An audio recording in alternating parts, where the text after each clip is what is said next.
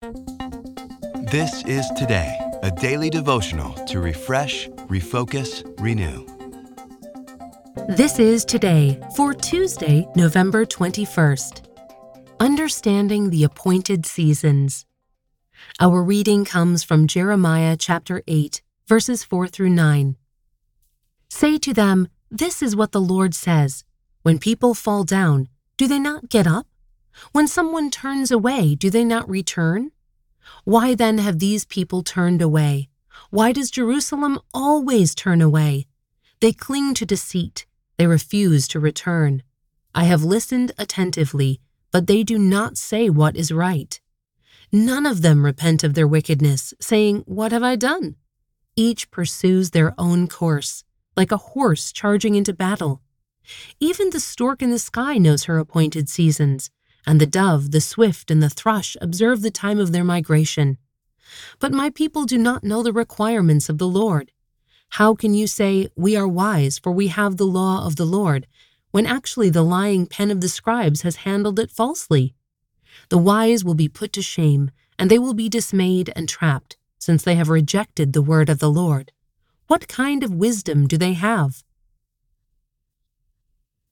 Sometimes, as much as we want to hold on to the way things are, we must face the reality that change is a part of life. Teenagers are encouraged to leave the nest, and empty nesters gradually become used to different rhythms in life as their children leave home. Still, even when it's time for a change, we can tend to resist it. The prophet Jeremiah refers to storks, doves, swifts, and thrushes, contrasting their wise behaviors with the foolishness of people who have turned away from the Lord. Jeremiah laments the thick-skulled attitudes of the people around him, who lack wisdom because they have rejected the word of the Lord.